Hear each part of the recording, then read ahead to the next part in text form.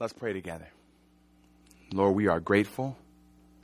We are grateful for the opportunity to be reminded of your beauty, reminded of your love. Lord, allow your word to speak to us. Let it pierce through the distractions. Let it calm our hearts and place us at ease as we think about just how much you love us and what you achieved for our sake. It's in Jesus' name we pray. Amen. Amen. It was about 1990. I'm a little scrawny kid that's my parents blessed me and allowed me to watch this show called In Living Color. I probably was about 10, 11. No, actually, I was about 13.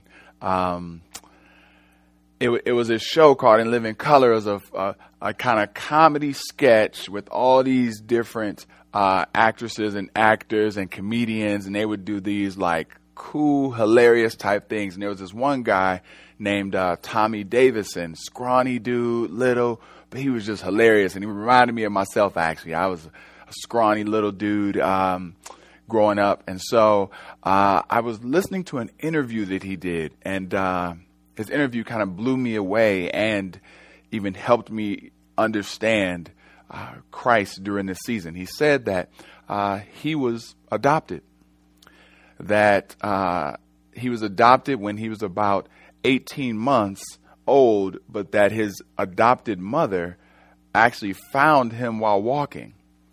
She said a voice told her to look behind a garbage can, behind a tire, and she saw his infant foot. This woman took him, began caring for him, and was able to finalize it 18 months later. But she cared for him like he was her own, and this woman, she was white. She had 2 white children already, and he was raised in an environment where he clearly stood out. Now, a couple of things kind of jumped to my mind as I was hearing his story, because he said they moved from Colorado to Oregon, and then they moved to D.C. And this was right around the time of the height of the civil rights era. And so his white mom now has a black child in Oregon. You already know the type of drama she's probably getting. But then they moved to D.C. And they moved to D.C. 2 days before Dr. King is killed. And so their D.C. experience is troubling, because now, where maybe before they got all types of flack from whites, now, he said clearly, they were fighting a lot. They were getting all types of flack from blacks. And he said that he kind of stumbled into comedy. This dude who became like sought after during his era. I mean, he was pretty big. He was big as he was one of the bigger names. And so he said that he stumbled into comedy because while telling jokes, he was able to feel a sense of peace from feeling alone. Even though he was raised in a stable family with a mom that loved him, 2 siblings, there still was this kind of alone feeling, and that telling comedy was a time when he didn't feel alone. And that even into his height of success with money, cars, clothes, movie, notoriety, whatever you name it, he still had a sense of feeling alone. I was shocked by that, because you would not think that from someone deemed successful. Today, as we dive into our scriptures, we're going to take a look into someone that the world might deem successful. But this person deems their success as just one thing that they can use as a tool to glorify God. But in doing so, this person helps elevate Jesus' purpose and Jesus' plan. And so, if you would turn with me to Luke chapter 19. where we're going to hear a story about a man named Zacchaeus. Luke chapter 19, verses 1 through 10. Going to understand how Christ cares for us and helps us through maybe what may feel like we are alone. Hear. Luke chapter 19, verse 1. He entered Jericho and was passing through, and behold, there was a man named Zacchaeus. He was a chief tax collector and was rich. And he was seeking to see who Jesus was. But on account of the crowd, he could not, because he was small in stature. So he ran on ahead and climbed up into a sycamore tree to see him, for he was about to pass that way. And when Jesus came to the place, he looked up and said to him, Zacchaeus, hurry, come down, for I must stay at your house today. So he hurried and came down and received him joyfully. And when he saw it, they all grumbled. And when they saw it, they all grumbled. He has gone in to be with the guest of a man who is a sinner. And Zacchaeus stood and said to the Lord, Behold, Lord, the half of my goods I give to the poor. And if I have defrauded anyone of anything, I restore it fourfold. And Jesus said to him, Today salvation has come to this house, since he is also a son of Abraham. For the Son of Man came to seek and to save the lost. For the Son of Man came to seek and to save the lost. A little understanding, a little bit of background. Our brother Zacchaeus, he's a tax collector, and tax collectors back in that day were kind of like the mob. Like imagine the mob. The mob is going to come through. They're going to say, hey, we expect to get a payment from you, but as long as you keep paying us, we'll show you a little protection. That's what's happening in the Roman era. The tax collectors collected for the Roman guards, for the Roman authorities, for the Roman government. But what they would do is say a little bit for Caesar, a little bit for Rome, and a little bit to pad our pockets. And so when you saw them coming, you were frustrated. You hated these men because you couldn't challenge them, because what would they say? They would just say simply, oh, you're not going to pay the king? So you had to pay up, and they would make their profits off of adding on top of yours. And so this is a role that was not liked, despised. This is a job title where just because you have that title, people assume certain things of you right off the bat. That you're a shark, a swindler, a hustler. And so when these men see this man who says he's the God of this world, when they see this Jesus and they're saying this Jesus has done miracles and he's supposed to be all this and all that, does he not even know who he's hanging with? Does he not even recognize that this dude is one of the scum of the earth? And we see this posture of Zacchaeus, this posture where Zacchaeus is saying, look, I'm not measuring up. And so in order to see this God that is coming down the street, in order to see this Jesus, I need to go get to a vantage point where I can see him. And in doing so, he and Jesus make eye contact. And Jesus says, come on down. I'm coming to your house. Come on down. I'm coming to your place. And so we see, first off, this man Zacchaeus is in a role where he would be judged daily. And second, we see the people judging him accordingly. Because to some degree, they see him as being written off. If Jesus would go anywhere, why go to him? We see already that you can be marginalized even with wealth. You can be an outcast, not liked, played to the side, even with money. What should look like a man who's actually balling out and having the joy of his life seems like a man pushed to the outskirts. Some people understand that. Some people know what it feels like to be marginalized. Maybe you don't have money, but maybe you've been the end of that finger. The finger pointed at you for what you don't have or for how you stand out. And so they see this man as a sinner. And Jesus says something to him.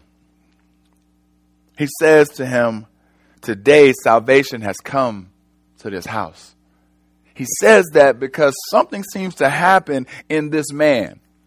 This man, before he met Jesus, could have gone back and done a couple of things. He could have done everything that he's mentioned here, right? He could have knowingly, having hustled people, gone back and said, you know what? Let me do right by folks. Let me quit taking extra money. Let me quit dipping in their check. Let me go ahead and now make things right. But it's after an experience where he is, where does it say in verse 3? After an experience where he is seeking Jesus, that he begins to realize in following Jesus, I've got to make amends. That to follow Jesus, there's some type of action that follows along with that. To follow Jesus means to live a certain lifestyle. And so if that means it comes at a cost, if that means that it comes at an expense, I'm willing to shore up the books. Pay anybody that I owe, and if I did them wrong, I give them fourfold. Look at the way that salvation, that responding to Jesus, not only is something that's mental, but it actually moves him to action. But I bring up this point because we see a bit of brokenness here. We see that even though the arrogance of the Jews that are talking about this man is all wrong, and who are they to just start pointing fingers and call somebody else a sinner? They're right. I mean, he is a sinner. He is one that was known for taking advantage of people. He does have wealth, and we don't have all the proof, but the assumption is still that he got his wealth from tax collecting, from hustling, from taking advantage. And so, as he's saying, find a person who I've done wrong and I'll shore it up, it's almost saying, I know I've done some people wrong and I want to make it right. He was a sinner. And so was the men that were pointing their fingers at him. They were sinners too, but they didn't realize their sin.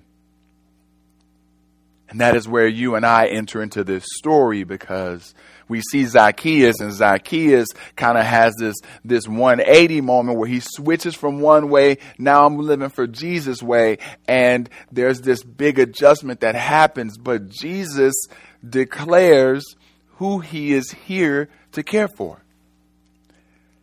Exactly who they say Zacchaeus is. Look in verse 10. It's simple. You read past it, you would gloss over it. But he says it simply. For the Son of Man came to seek and to save the lost. The lost. To seek and to save the lost. See, Zacchaeus was lost because of his behavior previous to Jesus.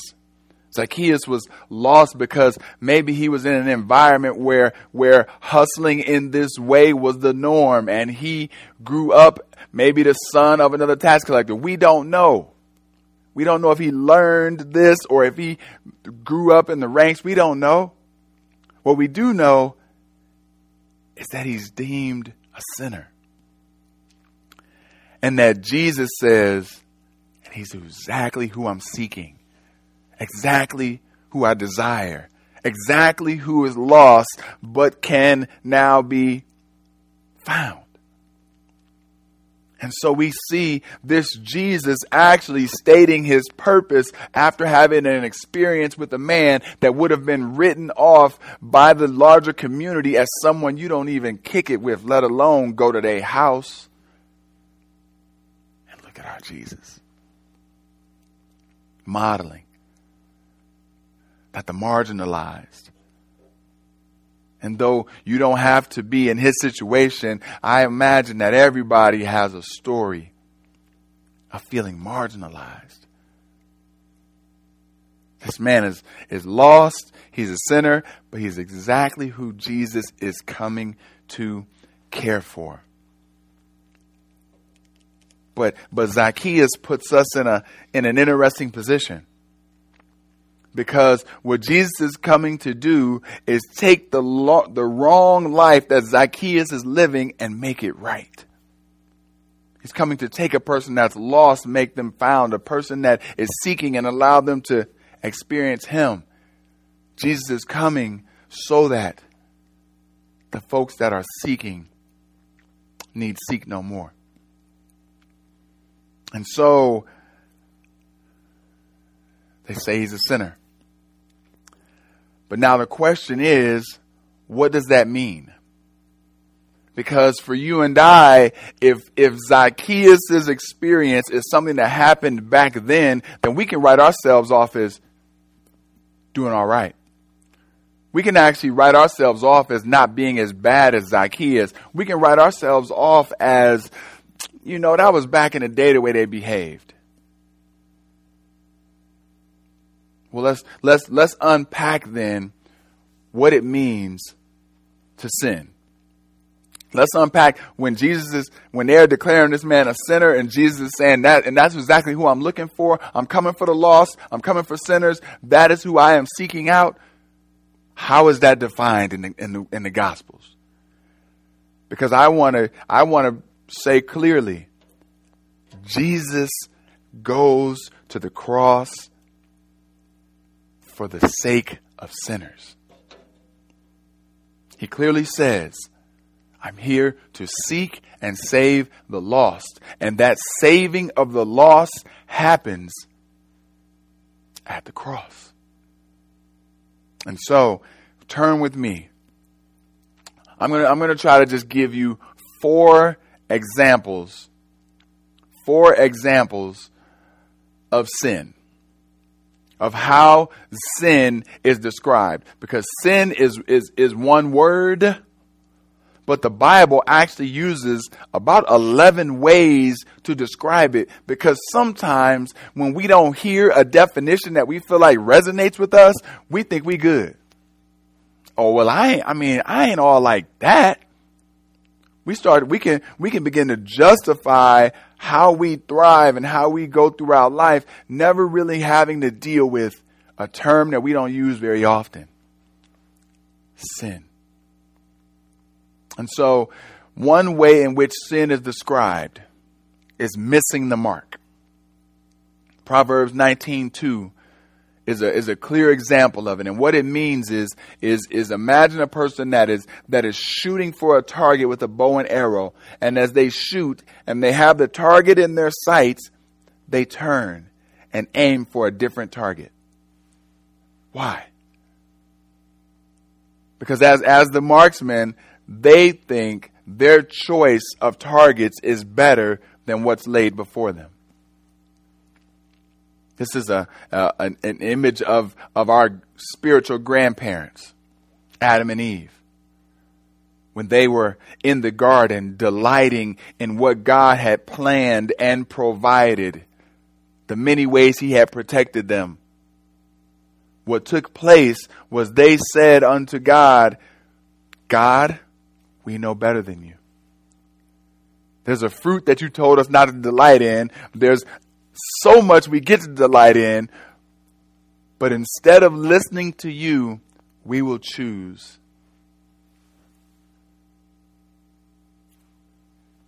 our own target. And so the idea is one of sin that as God clearly lays out a purpose for you, a plan for you, and protection so that you can fulfill that plan, you and I choose a different plan.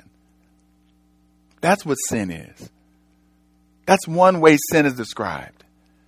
It's not you having to only, well, I don't kill people. People sometimes give me these really extreme examples of what sin could be in order to minimize our sin. First off, It's just simply choosing your way instead of God's way. Sin. Another way that it is community. You can look in Colossians 3:25 as it just talks about living contrary to God's righteousness. That's still missing the mark. Both Proverbs 19:2 and Colossians 3:25. But also ignorance. Ignorance is an example that is used in the Bible to describe sin. Ephesians 4:18 just talks about the hardening of hearts and our willful disobedience. I've seen a lot of sinful ignorance take place in college. I see a lot of sinful ignorance take place when you go to the barbershop. I mean, you know, if a dude comes in with a brand new iPhone and he's trying to sell it for $20. Come on now. But what do? You don't ask no questions. You don't worry about where it came from. You choose to be ignorant for the sake of your selfish gain. You see, that's just a basically hood understanding of it. But we do things like that in so many different aspects of life. Businesses don't ask questions so that they don't have to pay certain taxes. People do all types of ways in which we allow our ignorance to get us off the hook. But it doesn't with God. Missing the mark is the way we describe sin. Ignorance is the way we describe sin. Accidental approaches. Yeah. Sometimes we do things on accident to hurt God and his heart and create sin, but it doesn't mean that we are void of the consequence. I don't know much about the criminal justice system. I've learned a lot since my sister Edith has encouraged me to read a few good books, and I've learned a lot from the stories of people that we've been able to walk with and care for, but I don't know a lot about felony 1, felony 2, all those different things. I do know that there's a difference between like planning out murder and accidentally murdering someone. And sadly, there are people who suffer the consequences of jail for accidents. Because just because it's an accident doesn't mean that you are free from consequence. See, sin can happen where you intentionally choose to do something different than God, or you act like you don't want to know so that you don't have to be held accountable, or when you truly make a mistake, but the gravity of your decision and the gravity of that mistake still breaks the heart of God. But then lastly, there are those crazies. Those crazies. And I'm not saying y'all crazies, I'm saying us crazies, in the sense of there are things that are just blasphemous towards God. Sin that is a just straight up spit in the face of Jesus Christ. One of the main ones is idolatry. You can find God angry when he sees people worshiping things he has created. Period. Or fake gods that try to imitate him, but don't give him the majestic glory that he is due. As sad as I look at that in our community pretty often, I shouldn't say pretty often, but a decent number of men are going towards a fake faith. One that celebrates men and speaks with great power, but its promises are empty. It's fake. You see how sin can manifest itself in our lives, and the question is not necessarily how do I get out of this type of sin or that type of sin. The question really is, man, if that's only 4 and there's actually 11 ways the Bible describes sin, this must be something that seems to overwhelm us as people, and how do we deal with it? Not how much of it do I do, you do it. I do it. Sin is real. But Jesus didn't leave us drowning in our own sins. This Good Friday is deemed Good Friday because he does something about our sinful state. He does something about our position. I ask you, of those 4 descriptions of missing the mark, ignorance, accidents, and just straight blasphemy, which description of sin do you see most often today in our world? So we come to a point where the question is, if we all do sin, then, hey, I should be able to just jump in and save myself, right, Pastor? Like I should be able to go forward and just like use what? Use what? We had our brother Zacchaeus, who had one of the things that we seem to attain in life, one of those things that we want to pursue, money. One of the things that folks will let lead and guide their entire lives. And Zacchaeus is willing to let go of money, which shows something beautiful. It shows that one, you can't buy your way into the kingdom. Because Zacchaeus' role wasn't, hey, Jesus, let me give you this, hook me up and get me into the kingdom. Zacchaeus' role was more of, wow, I have experienced this Jesus. Because I need to make things right. And so his payment was not to get kingdom. Because he had the kingdom, he wanted to act in a responsive way. But what about us? How would you deal with sin? If sin is real, if God is loving, beautiful, and holy, but yet sin is this thing that communicates that you would rather choose your way over his way, if it is real and it is in our lives, how would you get rid of it? What would you do with it? Nothing. Because we stank, we filthy, we dirty, we can do nothing.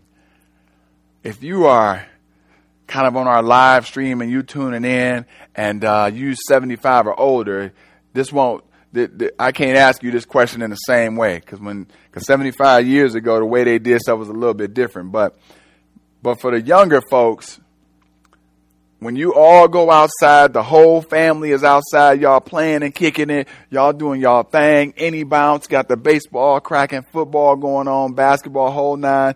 You come in the house, the first sibling jumps in the bathtub, cleans up, takes a bath, they get out, leave the dirty water. The next sibling comes to take a bath, what are they supposed to do? That's right, get in the dirty water, right? They're supposed to get in the dirty water. Most of y'all are like, get in the dirty water. But see, that is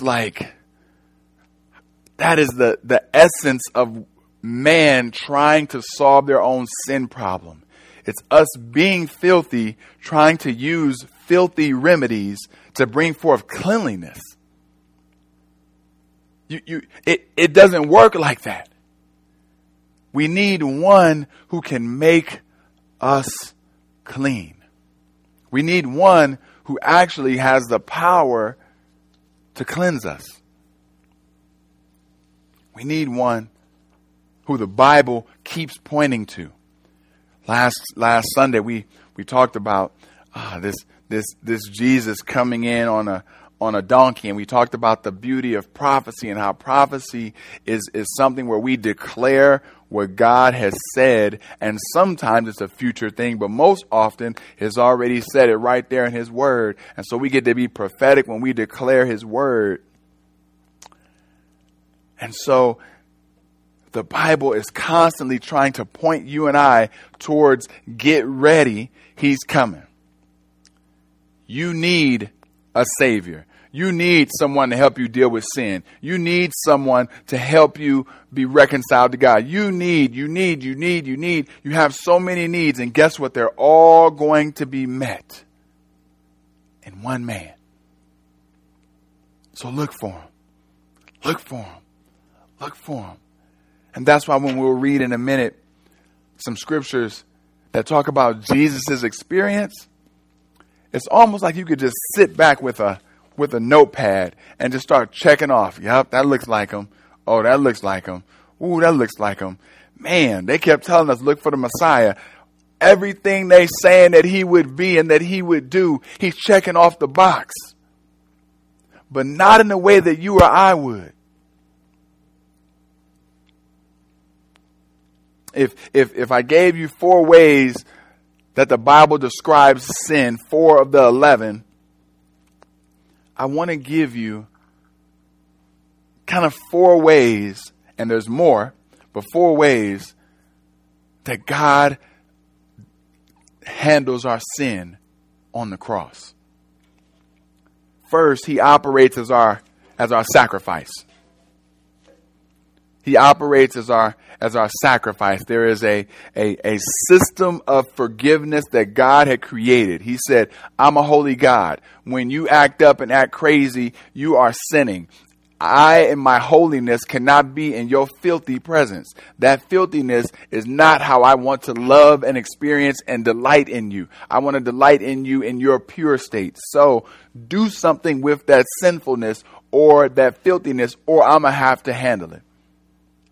I'm going to have to allow my responses, my consequence, my wrath to handle sinfulness. And so he creates a system. This system was one where you could bring forth something that would stand in your place. You could bring forth what's called a sacrifice. Something that would take the punishment you were supposed to receive, take that and now it's taking on the pain that you were supposed to. And so Jesus comes not simply to perform a sacrificial rite. Because you and I, before Christ, would have had to, every time we sin, come on, little lamb. Sacrifice. Every time we do wrong, sacrifice. Every time we hustle somebody, sacrifice. Every time we take and get over on people and choose not to shoot for the mark that Jesus has desired for us and pick our own, every time. Every time. It sounds crazy, but that's the weight that would be upon our shoulders, that we would constantly be having to say, how did I sin today? And what do I need to bring forth so that I could be forgiven? But Jesus does something that puts us in a place of constant forgiveness. He offers himself as the sacrifice. Not that we would have to continually be coming back, but that Jesus is our sacrifice that takes place once and for all. I was out a couple of weeks ago, or excuse me, actually my wife went out a couple of weeks ago during as the first earlier stages of the COVID pandemic was starting to build up. And she said that they went into Costco and she was like, I can't do it. Costco was just so packed. Costco and Sam's Club, those are all places that have a membership. And every year, in order for you to purchase in bulk, which people are doing during this season, for you to purchase in bulk every year, you got to pay them your membership. But every now and then, I come up on a membership place that says, here's the opportunity for a lifetime membership, where you pay a bit more, but you never have to pay again. Jesus stands as the sacrifice that allows us to never have to think about sacrifices again because he already operated as the lamb for our behalf. The one who would bring the lamb in, operated as the priest, but also as the lamb itself, so that you and I would never have to worry about how our sin could be forgiven. So first, he operates as our sacrifice. But second, he operates as this fancy word called propitiation. It's a word that just simply means to satisfy. So now you imagine this. If you look around and you say, I need someone to go for me, Jesus says, I will go for you. I will be the sacrifice for you. But just because somebody used to bring a lamb into the temple doesn't mean that it was pleasing to God. Some folks they would try to hustle God. They bring in the lamb that had a bad leg and was limping, all jacked up. They would try to, grab a couple of doves that were sick. They wouldn't bring what God had asked for. And so their offering or their sacrifice was not pleasing in his sight. Just because you're willing to bring a sacrifice doesn't mean it meets his expectations. But Jesus does. You see, Jesus was willing to be our sacrifice, but the propitiation or the appeasement, the way that he comes to God, God says, I'm pleased. The Father says, the anger that I had towards sin is now calmed because you are an appropriate sacrifice. And so first, Jesus is a sacrifice. Second, he's a sacrifice that satisfies the expectations of God. Third, he's our substitute. Yeah, it's just that simple. You went to school. You partied every time you knew you had a sub. You got live because you knew it meant no work in school. You know what a substitute is. Substitute takes the place of someone else. 2 Corinthians 5:21 says, God made him who had no sin to be sin for us so that in him we might become the righteousness of God. I remember I had been blessed by a cousin of ours with a minivan. And we had just switched from that van to another van, got the hookup. And so every 2 weeks I start having this air going down. This slow leak in the tires. And we're trying to find out what's up. I'm going to do the little $5 thing where, you take it, they plug the hole, whatever. So I finally can't keep going to my boys that's around the corner to get them to plug it. I got to go to a real shop. So I take it to the shop. I go in and I ask the guys, hey, take a look at my car. An hour later, they call me up and there's another guy right behind me. Now, when they call me up, they say, Mr. Stevenson, what we found is that your tires are but what's really wrong is you have a crack in your rim. Now, for us to sell you one rim, we can do that, but your other 3 will be off because you rolled those with the car and now you're going to try to bring on one new one. So it's going to be a little bit off balance. We don't suggest it. Maybe he was hustling me. I don't know. But he said, hey, we suggest you go ahead and just get a whole new set because you need at least one. Y'all, I'm sitting there and I'm like, okay, I guess I gotta bite this bullet. I'm preparing to spend $25. You're going to fix a little leak. Okay, worst case scenario, I got a bad tire. I'm going to do 110. Now we up into, we not at 1,000, but we up there. Cause I remember thinking, okay, this gonna, all right, wasn't planning for this one.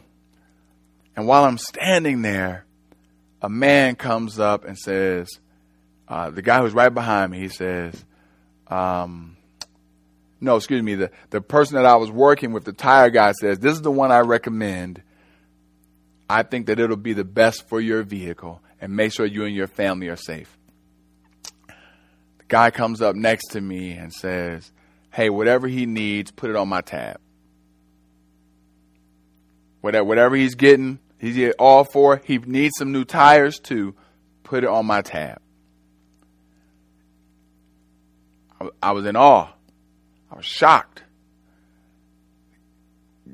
Guy talks to me later. We sit down. He says, man, my dad was a pastor, and I'm in town. I live in Cincinnati. I'm in town, but we got by on the generosity of people. We didn't have much, but people would randomly do things to bless us and got us through. And so I felt the Lord tugging on my heart to bless you.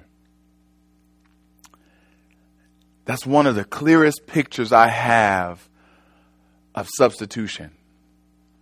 Not necessarily of sin, but me being in a situation where there was an amount that was due that I owed. There was an amount that I needed to pay. There was a new weight that was upon me. And this man stepped in and said, I got it. I got it. Family, this Jesus is saying to you, you can't handle your sin. The weight, the magnitude of that sin is far too great. Let me, as it says in 2 Corinthians 5:22, let me make you righteous and let me stand in for you. Let me carry that weight. Let me pay that penalty. Let me be your substitute. This Jesus is our... He satisfies God's expectations, blesses us as a sacrifice, operates as our substitute, takes on the pain that we were supposed to. But lastly, I can't forget. So in that substitution, what makes it different than sacrifice is a sacrifice is one where I simply am watching something else take the pain for me. But in a substitute, there is a switch that happens. You see, Jesus not only takes our place, he also makes us righteous. Righteous. So now, because you've conquered sin at the cross, I become a new man. That's why you see Zacchaeus respond in the way that he did. You experience Jesus, you become saved. One that was lost is now found. You don't operate the same way you used to. We now are righteous. Lastly, he reconciles us. He brings us back to the loving relationship we had with God before sin entered the picture. That relationship where we want to be in the presence of the Father and delight in his ways. Where he looks at us and says, man, that's my daughter. That's my son there. That's my family. Operating as my church. That's my people. This is my bride. Like all of those things take place when Jesus dies for our sins and reconciles us to God. Reconcile means a reordering, a peace that takes place when we are brought back into the right relationship. It's a making right of things. It's a beautiful unity that happens when God, who loves us, accepts Jesus's sacrifice, accept Jesus' substitution for us, accept Jesus' reconciliation. We are blessed when we acknowledge, the depths of our sin. If we can be honest, the Bible describes 11, but we can probably come up with 25 more ways to describe the craziness of how we don't do what God wants us to do.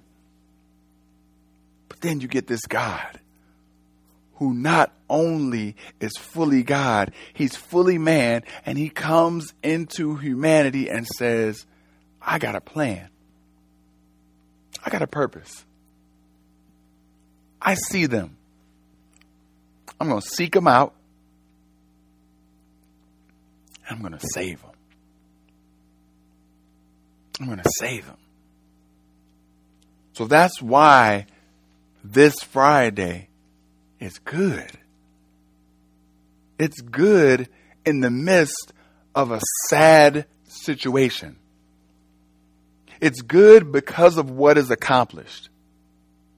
You and I have our sins forgiven. You and I are put into a new place. You and I become righteous. And so it's good that this took place. The way it took place, none of us would have imagined. Yeah, the prophets kept speaking about it.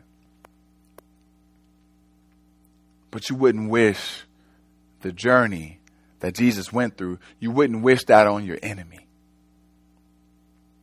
And so the process that he takes to show his love for us so that we can be changed, so we can be made new, so that we can become righteous. That process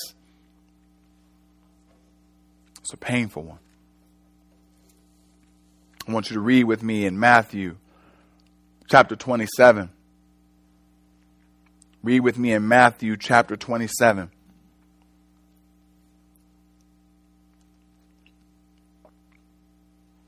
Starting at verse 32. Because Jesus has gone through some crazy things leading up to this. Jesus has been beat down. Jesus has been mocked and ridiculed. Jesus has been innocent. Scriptures talk about his innocence being this blameless lamb, and Pilate, who is in charge of making sure that people get killed for the sake of embarrassment and utter humiliation by the use of a cross. Pilate looks at the people who's bringing charges against Jesus, and he says to them, I find no wrong in this man. So the person who's in charge deems him innocent, but yet feels the pressure of making sure that an innocent man dies because he does not want to lose his power. And so, this Jesus, who they begin to mock, right? They punch him. This Jesus who they begin to beat, right? They take whips that have cat claws on the end of them and lash him across his back and rip out flesh. This Jesus who they fake, mock, taunt as a King of Kings. They put together a crown made of thorns and said, perfect, just for you, King. Place these 2 to 3 inch nails, 2 to 3 inch thorns in a crown and place it on his head.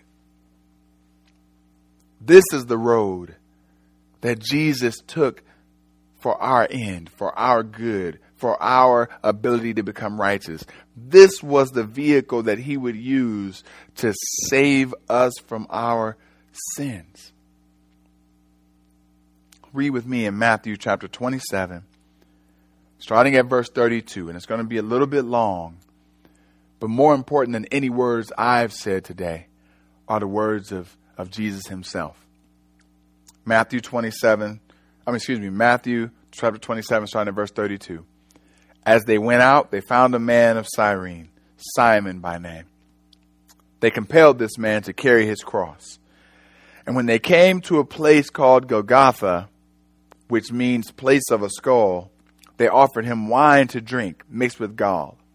But when he tasted it, he would not drink it. And when they had crucified him, they divided his garments among them by casting lots.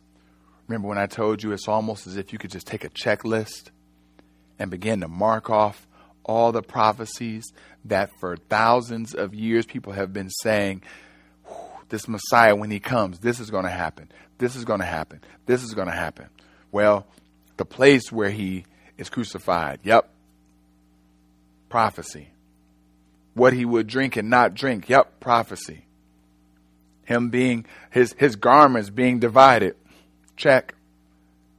Question is, like at some point, what's happening from the biblical writer's perspective is, I'm going to give you an overwhelming amount of evidence to prove, to show that this man is the Messiah, to where you're going to have to actually be so against believing truth that you should feel silly. So against 1 + 1 = 2 that you should just feel foolish. And so, verse 36, then they sat down and kept watch over him there.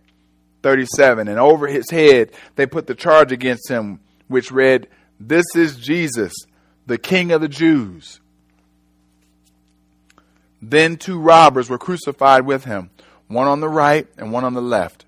And those who passed by derided him, wagging their heads and saying, "You who would destroy the temple and rebuild it in 3 days, save yourself. If you are the Son of God, come down from that cross." But it's because he was the Son of God that he was on the cross. It's because he was God in flesh that he was on the cross, because only God could conquer sin. Only someone that's fully man could understand the plight of man and be able to take on the weight of sin. Continue with me in verse 41. So also the chief priests with the scribes and elders mocked him, saying, "He saved others, he cannot save himself. He is the King of Israel. Let him come down now from the cross, and we will believe in him. He trusts in God. Let God deliver him now, if he desires him. For he said, I am the Son of God." And the robbers who were crucified with him also reviled him in the same way. He's getting hit from all sides. Now from the 6th hour, there was darkness over all the land until the 9th hour. This is like midday. Say somewhere between noon and 3 o'clock, this takes place.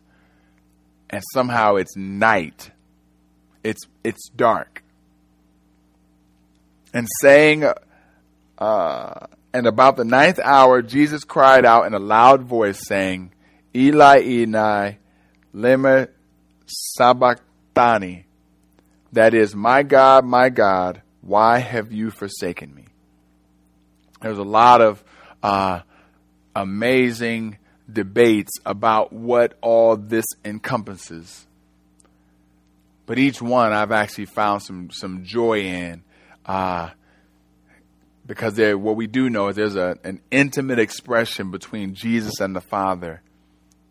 And one that I like to land on is that as Jesus is now on the cross, he gets a chance to experience an aspect of humanity that he had not prior, which is to have God be silent, and yet you trust that he is still good.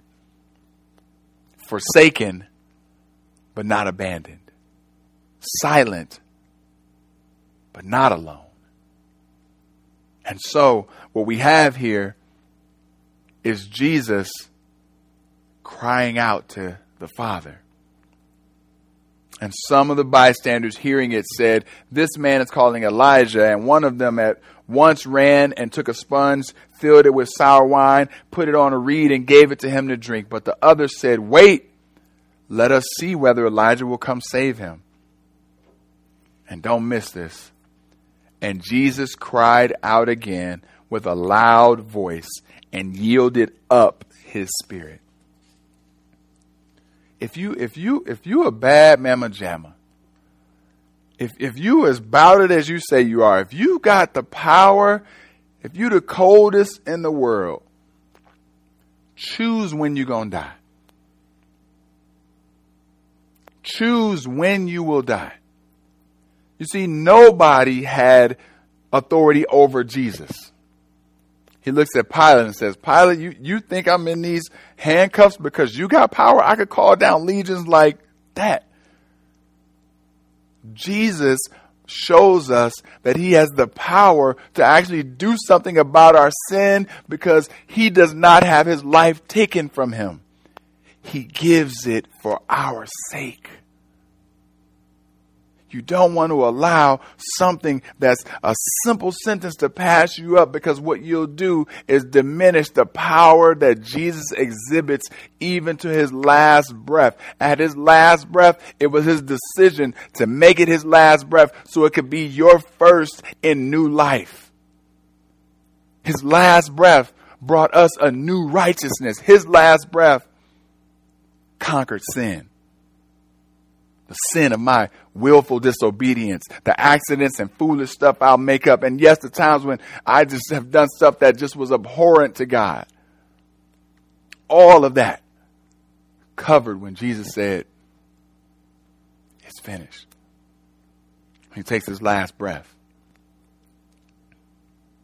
I'm asking you 2 questions. Because depending on what camp you fall into, how you listen to this story, there's a different response for you. You see, if you're a person that walks with Jesus, you might be a little bit more like Zacchaeus, asking yourself, well, man,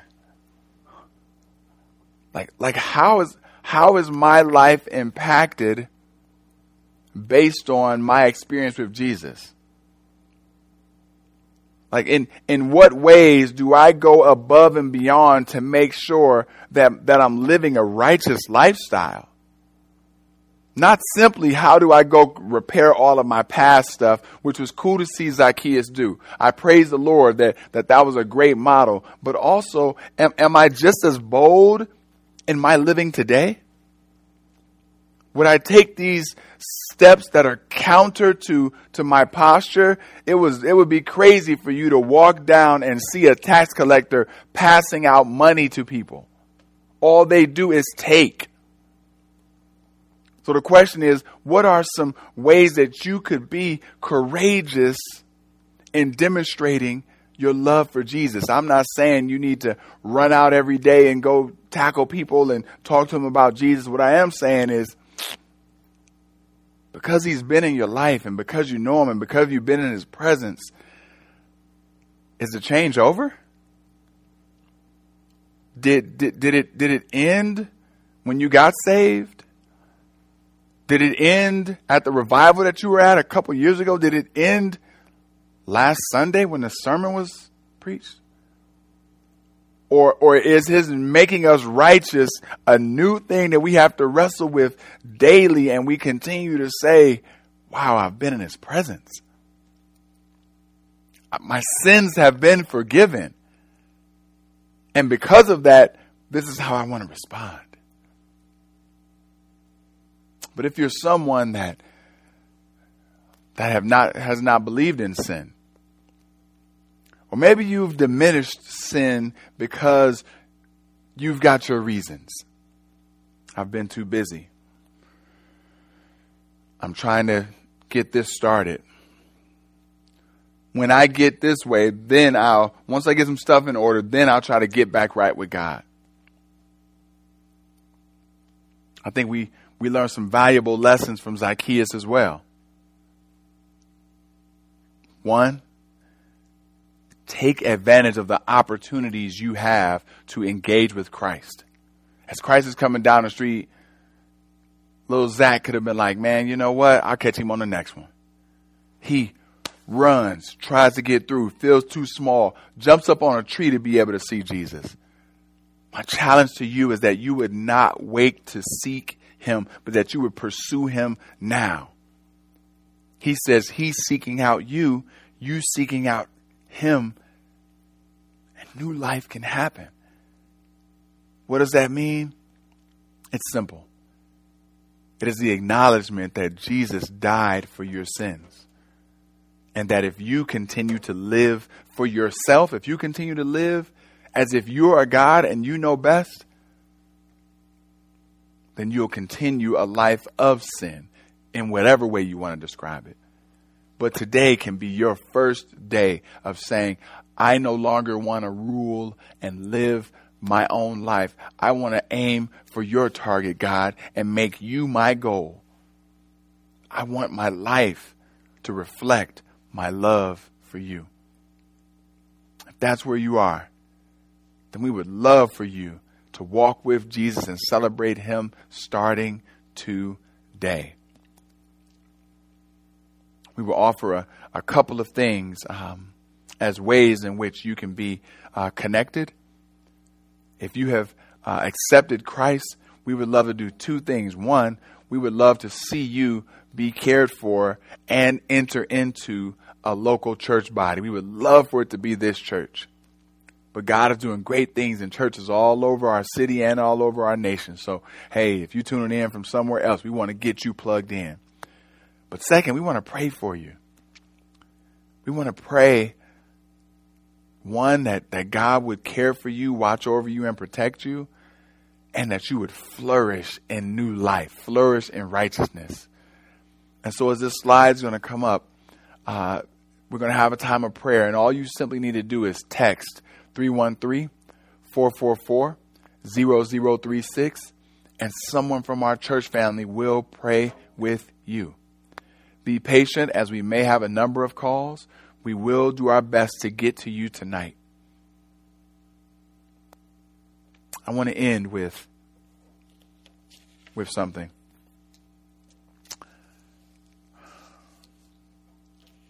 It was when I got my tires, there was I had this guy next to me, and he came up and said he'd pay for the tires. But I'm sorry, I was raised in an area called East Cleveland, and you kind of don't believe something until somebody show you. So even though this dude was trying to bless me, I'm sitting there kind of like, let's see how this roll, let's see how this go. And so it was proof that this man said that this man did what he said he would do. It's proof. When I went up to the counter, they gave me my keys, and they gave me a receipt that says 0, paid in full. I share that with you because if you are a person that's kind of searching right now or wondering if this God is even real, I ask you a simple question. What proof would there need to be? What would you need to see in your life? What would you need to be aware of, or what proof would need to take place that Jesus conquered death? Jesus conquered sin for you. I'm going to share that proof with you this coming Sunday during Easter service. We would love to have you present and love to have you hear why we believe that the promise was fulfilled, that Jesus saved us from our sins. Join me in prayer. Lord, we are grateful. We're grateful that we get a chance to be here. We're grateful that you saved us from our sins. Our heart breaks when we think about the pain Jesus endured. But Lord, even through pain, we can rejoice. You tell us and give us the example of a pregnant mother that goes through all types of pains. But once the baby is born, it's as if she forgets those pains and delights in this new life. Father, would you allow us to see and acknowledge and never forget what Jesus went through, but to know that it was all worth it so that we could be made righteous. And Lord, we pray That if someone wants to love you, that they would not let anything hinder them right now, but that they would accept you into their heart, believe they've been forgiven, not because of the money they have, their ability to pay you, anything like that, but Lord, because of your love for them, being their sacrifice, appeasing the Lord, being their substitute, Father, standing in that gap, and then placing us in a reconciled position with God. We're thankful for you, Jesus. It's in your holy name we pray. We're looking forward to celebrating the proof of you conquering sin this coming Sunday and Easter. It's in Jesus' name we pray. Amen.